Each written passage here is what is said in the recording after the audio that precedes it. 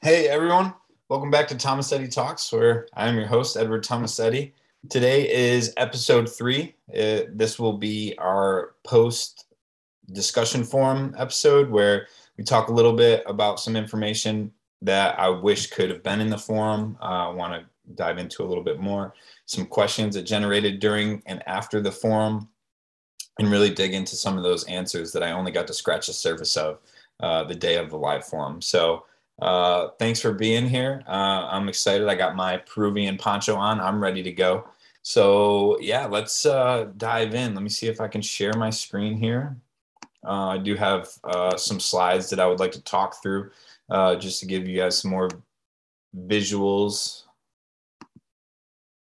All right, awesome. Once this loads, we'll get right in. There is a couple different things I wanted to talk about today. I do want to talk about the tropical Andes. It is the Andes are the mountain range, but when we get into it, we will see how that overlaps with some Amazon rainforest conservation issues. I do want to talk a little bit about the effects on wildlife and some different specific examples of species that are affected by the gold mining. This is something that was brought to my attention. It would be good to explore, and I totally agree. We will then get into some of the questions that generated from the forum and a little bit on the current conflict in Peru regarding the current government and different approaches to the gold mining. And we'll end off with a little glimpse of hope because we always need that. So just to get in, we're going to dive right into the tropical Andes here. Let me see if I can move this down, make this a little bit bigger. So, ooh. Don't guess what our first species is.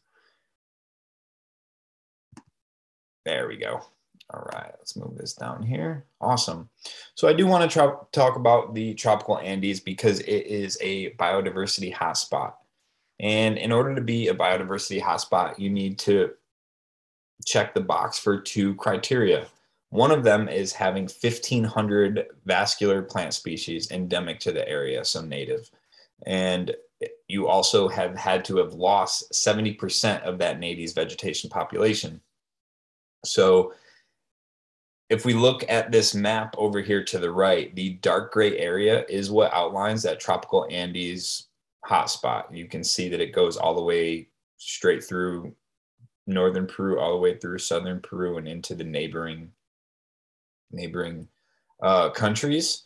And I do want to talk about the tropical Andes a little bit, just because one of the major threats does include illegal mining and its effects on wildlife. So just a little bit about the tropical Andes. The tropical Andes hotspot far exceeds the criteria to be a hotspot because it has 15,000 endemic plant species. And in some areas, it's had a loss of vegetation at a startling 95%. So it far exceeds the 1,570 that you need in order to be considered a hotspot. There is 36 recognized biodiversity hotspots throughout the earth. And it is most of the biologically rich yet threatened terrestrial regions. The tropical Andes does cover an area the size of Spain. And like I said, it extends through many different countries, a large portion of that being in Peru. And the region has the largest area of amphibian, bird, and mammal species and takes second only to reptile diversity. Now that is compared to other biodiversity hotspots, not as far as just overall world biodiversity, that's specifically talking about the hotspots here. And this is important because the east side of the Andes especially in southern Peru, is what outlines the western border of the Amazon rainforest. As you go down the mountain from the tropical Andes down into the different river basins that come down off the mountains, you get into full-blown Amazon rainforest, and they overlap. So a big thing is conserving this area and how important it is to different vegetation and different wildlife species. And to look at that a little bit more, we're going to look at a certain species. But one of the issues for the tropical Andes, like I said, was mining, but mining for copper, gold, silver, and other minerals affect large areas of this hotspot. And basically the pollution of the water and soil that come with those areas of mining. So did want to talk about that. And because it is a place that's looking to have heavy conservation issues and efforts going on, we're going to look at some different species and how they are affected by the mining. And the first one, like you could have guessed, because goofy me, let you see it, is the giant river otter. Let me see if I can make this a little bit smaller, move this out of the way.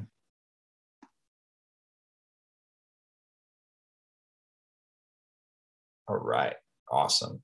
So I wanted to talk about the giant river otter because it's really found nowhere else in the world besides some of the Amazon rainforest. And on the ICUN red list, it is labeled endangered and the population is decreasing. So definitely of importance to conserve this population. Some different threats to the giant river otter are the energy production and mining. That's a specific threat that the red list lists as one of the issues.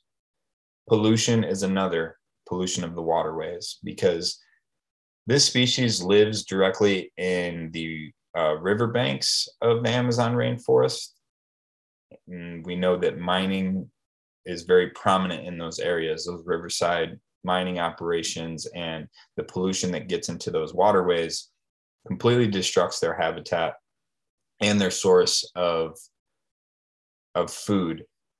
We talked about the bioaccumulation of mercury and how it goes down or goes up the food chain and bioaccumulates, and then the effects of mercury contamination in animals. We talked about how it affects the nervous system. It can attack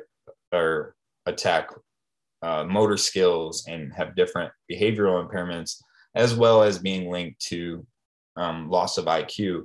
Now, that was mainly in humans, but other mammals process mercury the same way. So I definitely thought it was important to throw the giant river otters in there as a species that is directly affected because they are endangered, they are decreasing, and one of those big reasons is the illegal gold mining that's having effect directly on their habitat and then on their food source and what that has as an effect on them themselves.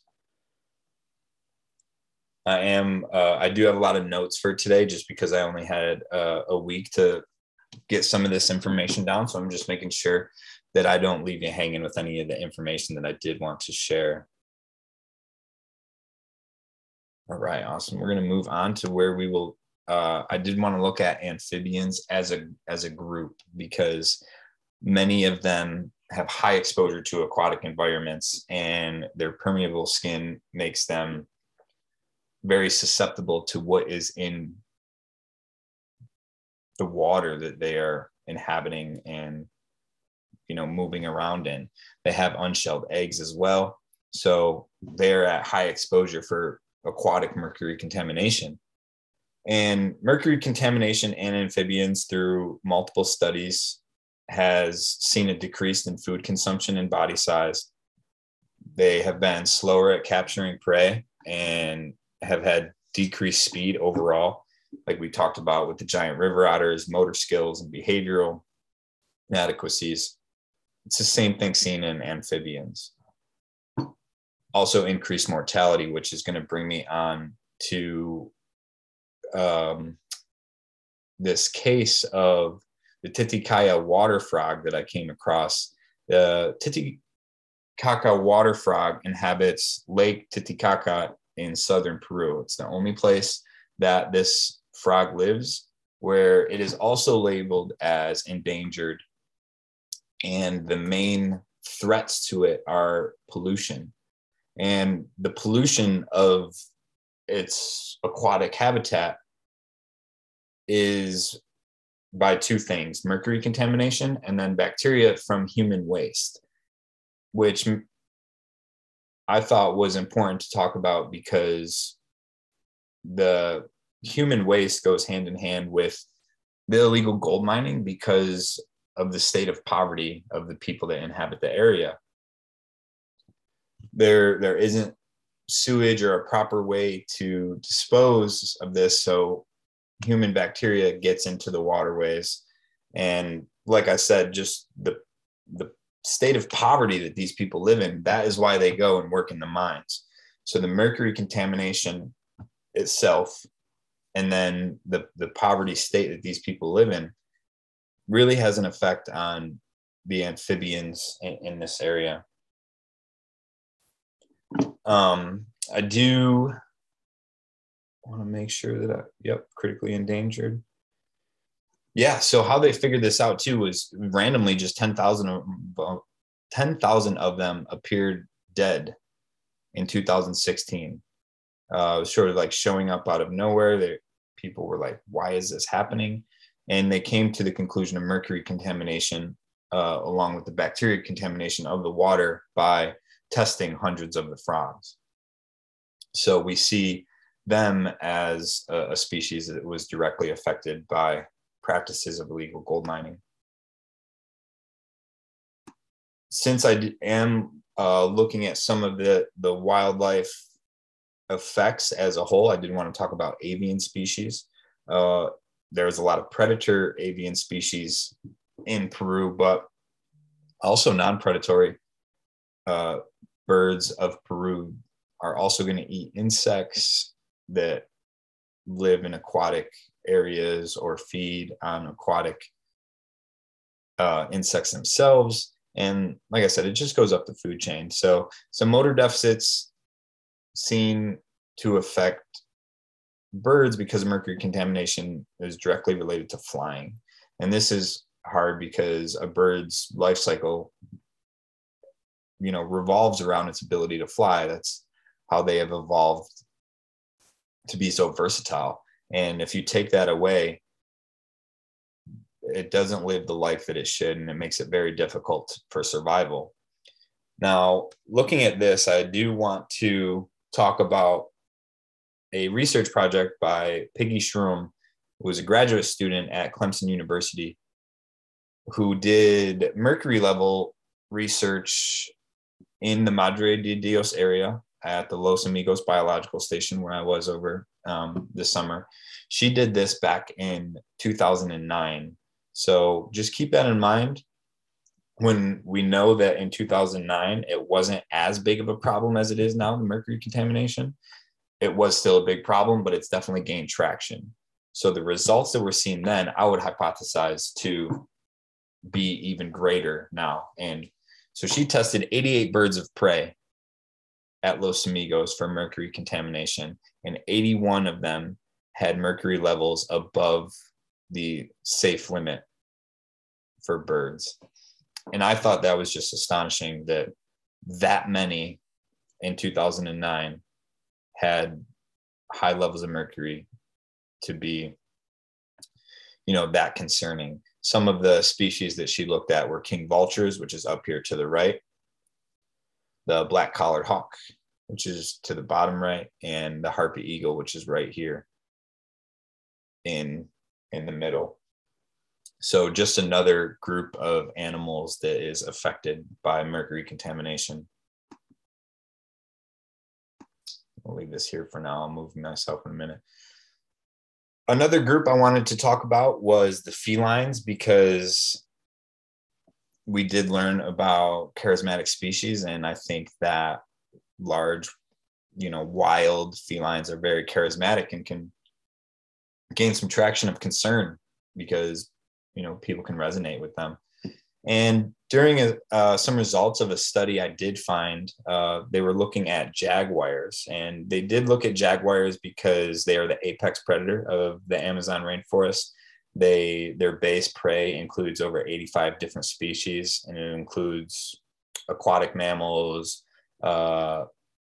crocodilian species, fish species, and as the apex predators, they're not at risk they're the apex predators. They're not really at risk for anything, but they are at risk for accumulating high concentrations of pollutants that are biomagnified through the food chain. So directly, I thought of mercury. So when looking at this study, I thought it was amazing to find out that the highest body burdens observed in jaguars where gold mining activities were intensive, the data showed mercury levels of an individual jaguar that was highest ever recorded in a wild animal. Now, this was done in Brazil. It was not done in this particular jaguar was in Brazilian territory, but it was around areas that had the same concerning effects of illegal gold mining. They used the same practices. They used, mercury that contaminated the waterways. So the aspects of the situation were similar. So I did want to share that.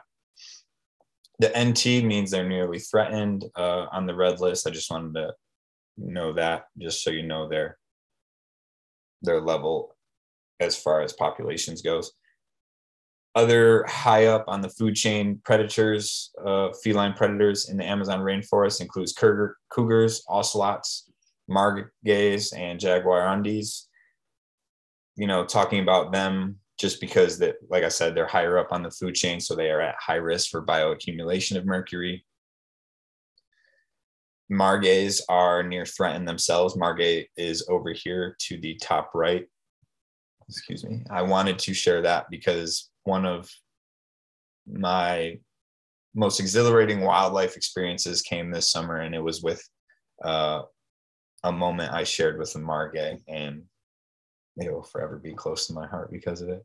Down to the bottom right here is an ocelot. Looks very similar to the margay. They are very closely related, but an ocelot is definitely a lot bigger. And this picture that I covered up for a while is a jaguar. Now, I didn't use one of those charismatic pictures of a jaguar because I wanted to show you this. This is my personal picture that we got off camera traps when we were in Los Amigos. I did just want to mention the specific things that we were doing in Los Amigos, because although I was on the primate research team, I also helped out on mammal data collection, and well, there are mammals, but we had a specific team for bat data collection. We had a birds team, and we had a herp group. And all of those groups this year started taking mercury levels. I cannot say how you take the mercury level in different amphibians and how the herp group did that. But I know for the bats, the birds, the other mammals, and the primates that we did, we tested hair levels. So they were hair mercury levels. And I'm glad to see that gaining traction in scientific research. So we can really start to understand the effects on different species. It's something that's gaining traction now, so we don't have an abundance of information on it. But I definitely wanted to look at some of these species so you can see, it's easy to say that it affects wildlife, but how the motor skills, the contamination of the food chain, and how the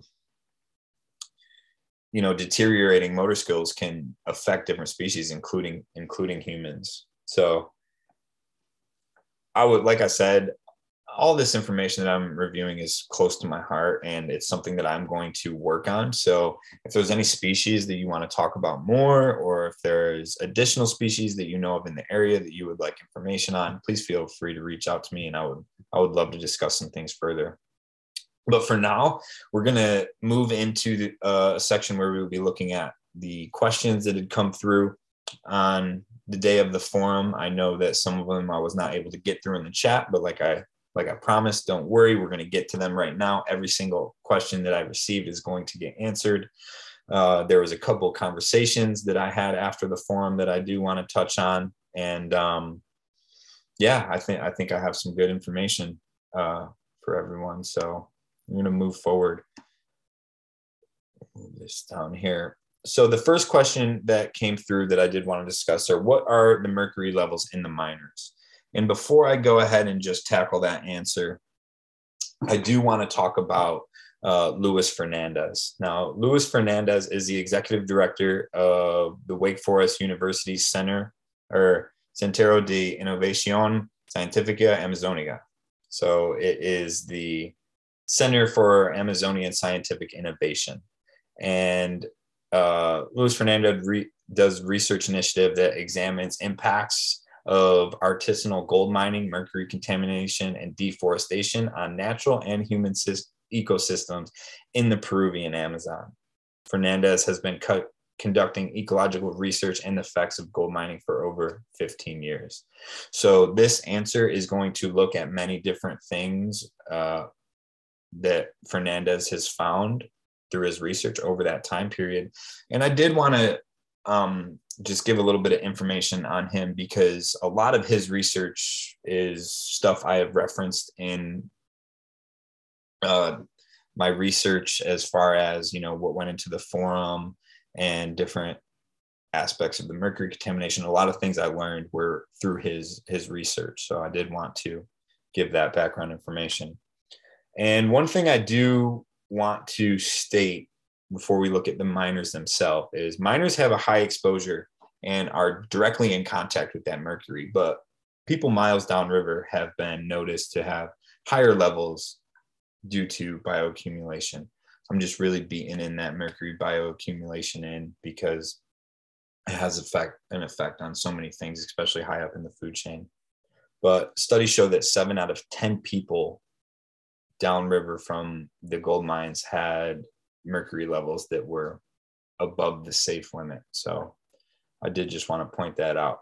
But to directly answer your question, we're going to look at a couple of different studies done by Fernandez. And in 2009, he found that some miners had mercury level 20 times higher than the International Worker Safety Standard. So that right there is, grounds to be like, wow, that's a lot. As he continued research and had access to better equipment, he continued monitoring mercury levels and found some individuals had levels as high as 34 times higher. That was in 2013, as his technology and monitoring systems were able to more accurately read the levels of mercury in people, that those levels went up. And then in 2019, Fernandez was known stating that the scope and intensity of mercury contamination by artisanal gold mining in the Madre de Dios area is greater than previously thought. He stated that he believes miners could potentially have 100 to 1,000 times greater than the worker safety standard. So to answer that question, the mercury level in the miners is very significant. And I did want to put this wasn't a question, but I did want to talk a little bit about the concerning air levels, because when we talk about 20 times higher, 34 times higher, 100 times higher, what really is that? What is the level that is safe? And that does fluctuate and change, and is hard to get into for a short podcast here. But I think I can give a little bit of context to know how great mercury contamination is when we break down a little bit of the concerning air levels. And in that, we're going to look at some of Fernandez's findings throughout that, almost the same time periods, because what he does is he'll go in with different reading devices and equipment and measure the amount of mercury in the atmosphere around places that burn the mercury off the gold. Now, sometimes miners do this in the field where before they bring it in to sell, but a lot of times also they skip that step in the field, bring it to the shops and have the shops themselves burn the mercury off, weigh the gold, and then pay them. So Fernandez found one shop where in 2011, where the mercury level in the air averaged 450 micrograms per cubic meter of air. What the heck does that mean? I don't know. That means nothing to me until you put it into perspective that is 22 times higher than the World Health Organization's occupational health standard. So the mercury in the air in 2011 that he recorded was 22 times higher than it should be. or than it was safe to be for workers. He also had spikes as high as 1,000 micrograms per cubic meter, but his device was not reading correctly, so he didn't know how accurate that was. So then this is where it comes into perspective. In 2017, he went back and found that mercury vapor levels in the air around the gold shop exceeded,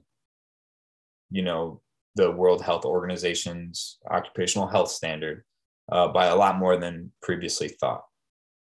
Mercury vapor recordings topped 2,000 micrograms per cubic meter, compared to a few years back when he recorded 450 micrograms per cubic meter. And to put that into perspective, the Peruvian air quality regulations for the limit of mercury contamination is 2 micrograms per cubic meter. So what it should be is 2, and what it is 2,000. This is when they are burning on that. But he did talk about how concerning that is, because these, when they were doing that, the fumes were just being poured into the streets, or they would be poured into, neighboring rooms where the shop owner's family lived, and, just putting people at high exposure to these high levels of mercury in the air. So I just wanted to talk about that so we can see how high the different levels are, even when we're not talking about bioaccumulation as far as ingesting it through the food chain. We can breathe it and come into contact with it as well. So the levels of mercury are high in the atmosphere, the soil, the water, animals, and people. So then moving on to our next question, I had a couple people ask me about the statement about 30,000 miners losing their livelihood. And in that, I apologize that I wasn't clear, because like I said, I had multiple people ask me the same question. The question is 30,000 legitimate miners lost their livelihoods, or 30,000 illegal miners were arrested? If they were legitimate miners, why did they lose their job? So direct answer to this is they were illegal. The majority of the 30,000 miners that were arrested by Operation Mercury were operating illegally. Some of them did have legal permits, but the reason they were arrested was because they were operating outside the legal limits of their permit. You get a permit, and there's different guidelines and laws as far as, what chemicals you can use, how you're not supposed to put mercury into the ecosystem, how much of the forest you can cut down per day. And if you work outside those guidelines, you can be arrested. Now, if you're working inside those guidelines and you have your permit and you're doing everything correctly, Operation Mercury will not arrest you. They, may show up and sort of like how, the health department shows up to restaurants just to make sure you're working within health guidelines. It's the same concept. So the 30,000 miners that Operation Mercury, or the 30,000 miners that lost their livelihood due to Operation Mercury, were illegal. And as you can see here, here's a picture of them arresting illegal miners, which this must have been a larger sting, because usually you don't see 10 to in the teens of people working together. They usually disperse a bit, but illegal would be the answer to that. And I'm sorry that wasn't more clear the day of the forum. Another discussion that I had right after the forum was a little bit about how I talked about Operation Mercury blowing up the mines. And we see this when Operation Mercury conducts a raid. They go into the field, they find an illegal mining operation, arrest the individuals working, and then the mine sits there. And how they handle that situation. They handle that situation by strapping dynamite to it, blowing up the engines that run the mine, and then burning down the living quarters for the individuals that were currently there working. And actually a couple of people had the same initial reaction that I had, and was like, what? Like, is that really, is there not a better way to do that? So I did just want to talk about that a little bit, because I asked my question, that itself. And, one of the reasons is the manpower it would take to dismantle and transport the materials back to the city where it can be disposed of properly or differently. Operation Mercury has dispatched 1,800 officers to investigate and patrol and raid these illegal mines, but it's estimated that there are over 120 illegal miners operating the mines. So that sort of answers the question as far as, okay, it's hard to get the material out. How do they get it in? They have a lot more people.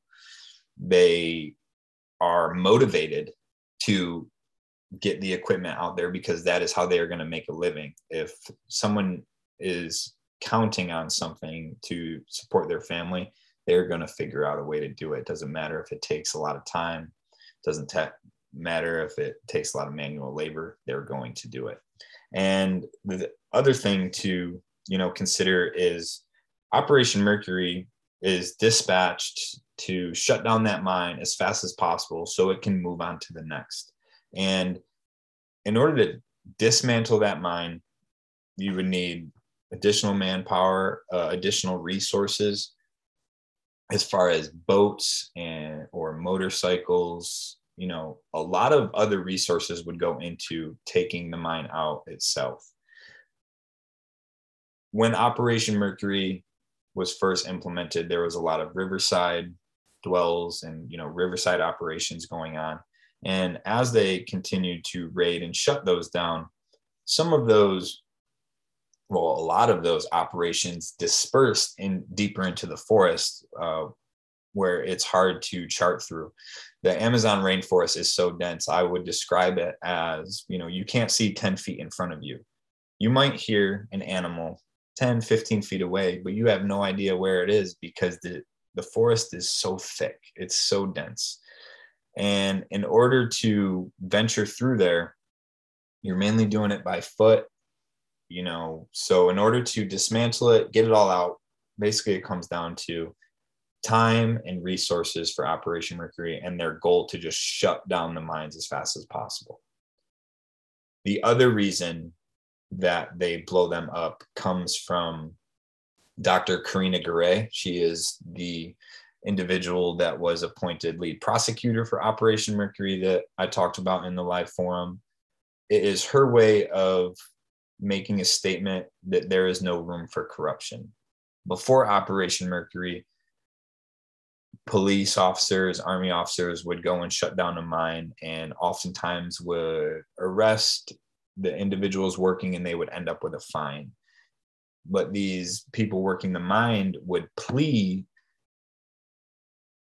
arrest me and give me a fine. Just please don't blow up my engine. They know that if they go, they pay their fine, they can get back to the mine, it's still intact, and they can pick right back up where they left off. Or if they don't blow up the engine, someone else can come right back, their son, their uncle, their cousin, anybody can go. If the materials are there, they can just pick up right back up where they left off.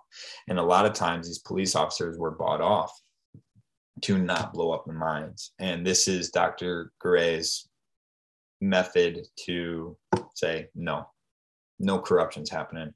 I'm blowing it up. And so that is what they've been doing. And it seems kind of crazy. You're like, how do they do this? What does this look like? Is the whole forest going on fire? Are you blowing up the forest? So I did want to show you what that looks like. Now, just a little heads up, there's some boom. It's a short video. It's about a minute long. So if you are someone that is triggered by loud noises or explosions, or it makes you feel uncomfortable, or you just don't want to watch it, but just skip ahead about a minute to minute and 15. The video is a little bit shorter than a minute, so you should be good, but give you a couple seconds just to pause and skip ahead a couple seconds. But for the rest of you, I did want you guys to be able to see what this looks like.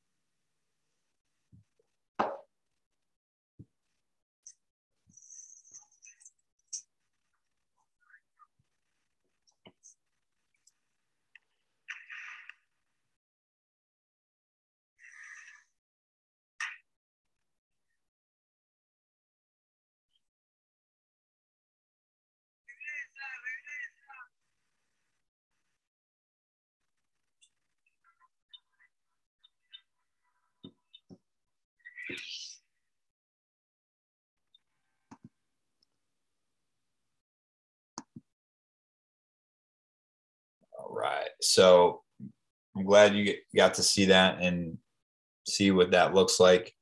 I'm glad that these explosions don't end up burning, acres and acres of forest. So that's good. As far as the effects on the ecosystem, I could not find much information. It was stated that the mercury being used is already in the ecosystem, so blowing it up doesn't do more harm. And the one thing that I would point out is, blowing it up does scatter, plastic, metal, stuff like that throughout that localized ecosystem area. So it definitely is going to have effects as far as, just there's some plastic pollutants. It's not going to be biodegradable. Hopefully, as time goes on, maybe one of the things that Operation Mercury can implement is a cleanup crew that would, give some jobs, people to go into areas that were previously mined and clean up those explosions. Or, if there was funding, maybe they wouldn't have to explode these mines. Let's see here.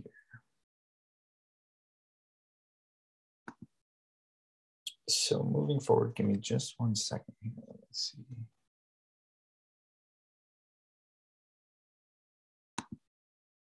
I'm gonna pause it. Sorry about that brief interruption there. I've been drinking a lot of water lately. That was an unfortunate time for nature to call. But moving forward, these next couple questions come from Ben, and it took me a little bit to get the answers to. I've reached out to him to make sure I had his questions correct, because I've only briefly touched on them the day of the forum, and I definitely wanted to be able to provide a better, more in-depth answer. And so his questions come in a couple different parts, so I'm going to break it down a little bit. And the first question is, are gold mines in Peru primarily owned by foreign corporate entities, or are they more operations controlled by local groups, criminal or otherwise? And to answer that straight up, most of the illegal gold mining going on is done by local groups. It's often related to, how do I say this? The drug industry.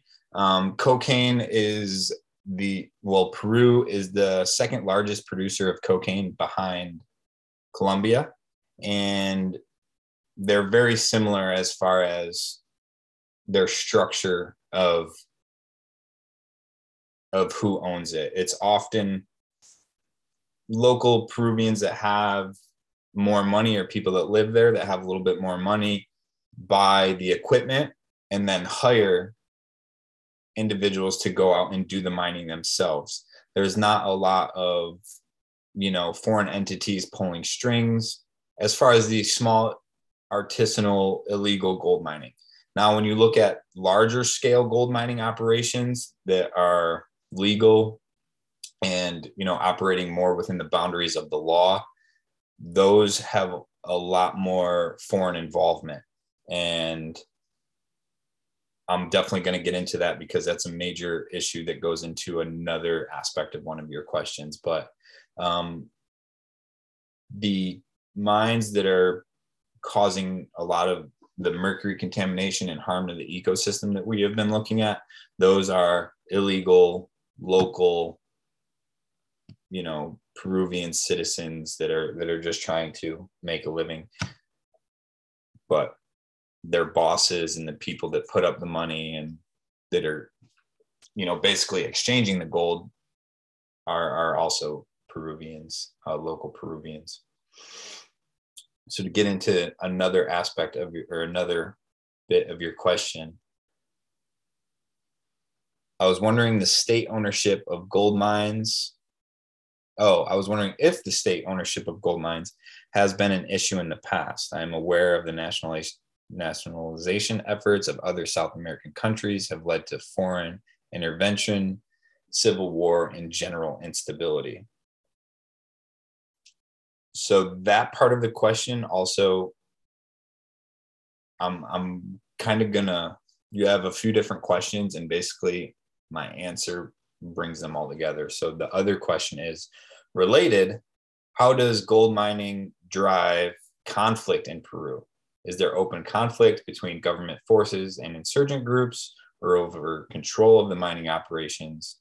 Is money from illegal gold mining funding militant political organizations, or mostly criminal-minded cartel type groups? Okay. So as far as the first part, the state ownership of gold mines, and there is state ownership of gold mines, and that is primarily in the legal large-scale gold mining operations that are also paired with foreign entities. So, for example, there is an operation. The operation is a one of the large-scale gold mining operations is a joint venture between Newmont Gold Corp, which is U.S. based, and then Minas Buenaventura company that is Peruvian based, and International Finance Corporation, which is also US based. Now, those three together split ownership of one of the largest gold mines in Peru that is legal. They have very strict regulations as far as mercury. They don't use mercury. They don't cut down the forest much this way. They do a lot of drilling and underground mines, and they mine for all types of metals as far as gold, silver, copper, different things like that. So that up until now has been relatively stable. It hasn't led to more instability because they've just worked with the Peruvian government and, respected the legal restrictions and operate that way. The illegal gold mining has not created much civil war and instability as far as that, because these are just everyday people just trying to make a living. There has been increased, behavior, like I said, is the human trafficking and corruption and things of that nature. But it hasn't been, like civil war type of things, at least in the past. Now, related, how does gold mining drive conflict in Peru? Is there open conflict between government forces and insurgent groups? So basically, to discuss this answer, we're going to look into the current conflict of Peru. And that's going to start with the current Peruvian president, Pedro Castillo. That is the picture up to the top right hand of the screen here, who is a 51-year-old Marxist union leader who took office late in July. Now, Castillo is the fourth president of Peru over the past year. And when I was in Peru was the same time the election was going on. So I was concerned at the political climate of Peru, because Castillo has been linked to a lot of different groups of corruption, militant groups. He has a track record and a history of, working against the government. And he pledged before the election that if he lost, there would be blood in the streets. So it just goes to show you the mentality of what is behind the president of Peru right now. And one of his main push to become president was that he wants to bring money and a better lifestyle to impoverished areas of Peru, and people that live in poverty he wants to look out for. But his way of doing that it has been sort of hard. So what he did is he rattled investors with campaign pledges to nationalize illegal mining and what was illegal mining. He's going to make it legal. And then also the production of hydrocarbons, the hydrocarbon industry, and raise taxes. So basically, he's taking everything that is illegal to do because of its effects on the ecosystem, make it legal so these people can make a living, and then also higher taxes against the rich. And because of that, there has now been a large conflict. One thing I do want to say is there was some conflict before, like the bottom right here. This was a picture from President Martin Vizcarra's time. He was there from 2018 to late 2019.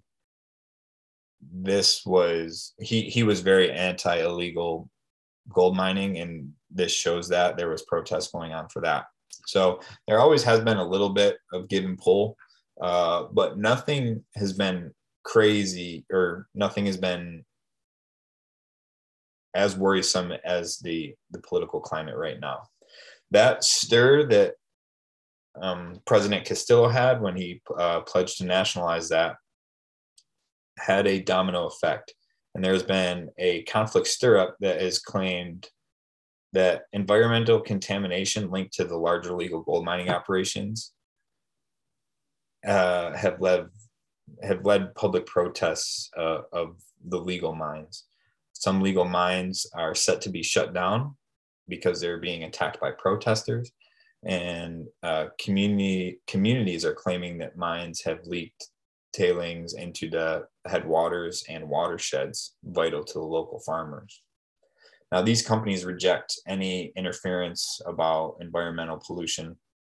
The company released a statement that said it will vigorously defend its position and take any action necessary to ensure that the rights of the company under Peruvian and international law are respected. Basically saying, that is not true. We are operating safely, like we always have, in the confinements of the Peruvian and international government. So in recent months, miners, including Newmont and Buenaventura, have delayed projects and closed. And actually, one of the largest silver mines has been closed. Canadian mine companies have pulled back out of Peru, and many other companies have seen significant stock decreases since the conflict began. There is no clear violation of mining right, or excuse me, let me back up. So that being said, President Castillo is basically starting a conflict between the legal gold miners, and it's not being taken lightly because, one, this is, a legal entity working, and they state that it's a clear violation of mining rights and a blow to the country's stability. The country's stability is a big thing because the National Society of Mining, Petroleum, and Energy has warned Peru that especially some of the country's most impoverished areas, they could lose up to 54,000 jobs and millions in mining royalties. So his goal is to make money with illegal gold mines, but if they keep fighting the legal gold mining, they're going to lose thousands of jobs that way. And about 2 million Peruvians depend on the mining industry. This is the legal mining industry, which posted a record $29 billion in exports through 3 quarters in 2021. So the achievements are at risk because investors will ask themselves which rules apply. If you continue to have this conflict, we're doing it legally, we're going to be shut down. They're doing it illegally, that's going to be okay.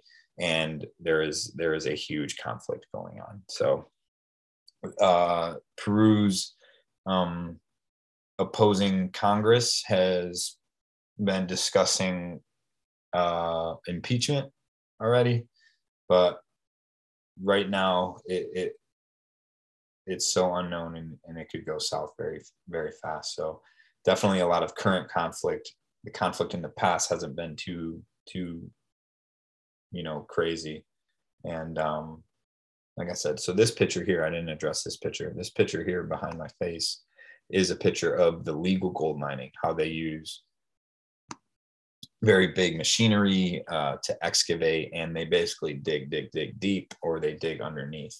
They have a certain amount of forest that they can cut down, but that's it. So they can't just choose to go wherever they want. So out of all that, kind of negative information, I do want to end you with a little glimpse of hope, because when we talked about things that we could do moving forward, a lot of people were discussing an alternative to mercury. That would be great. If we had an alternative to mercury, and we didn't have to, deforest as much, we could make this legal gold mining legal so people can make a living.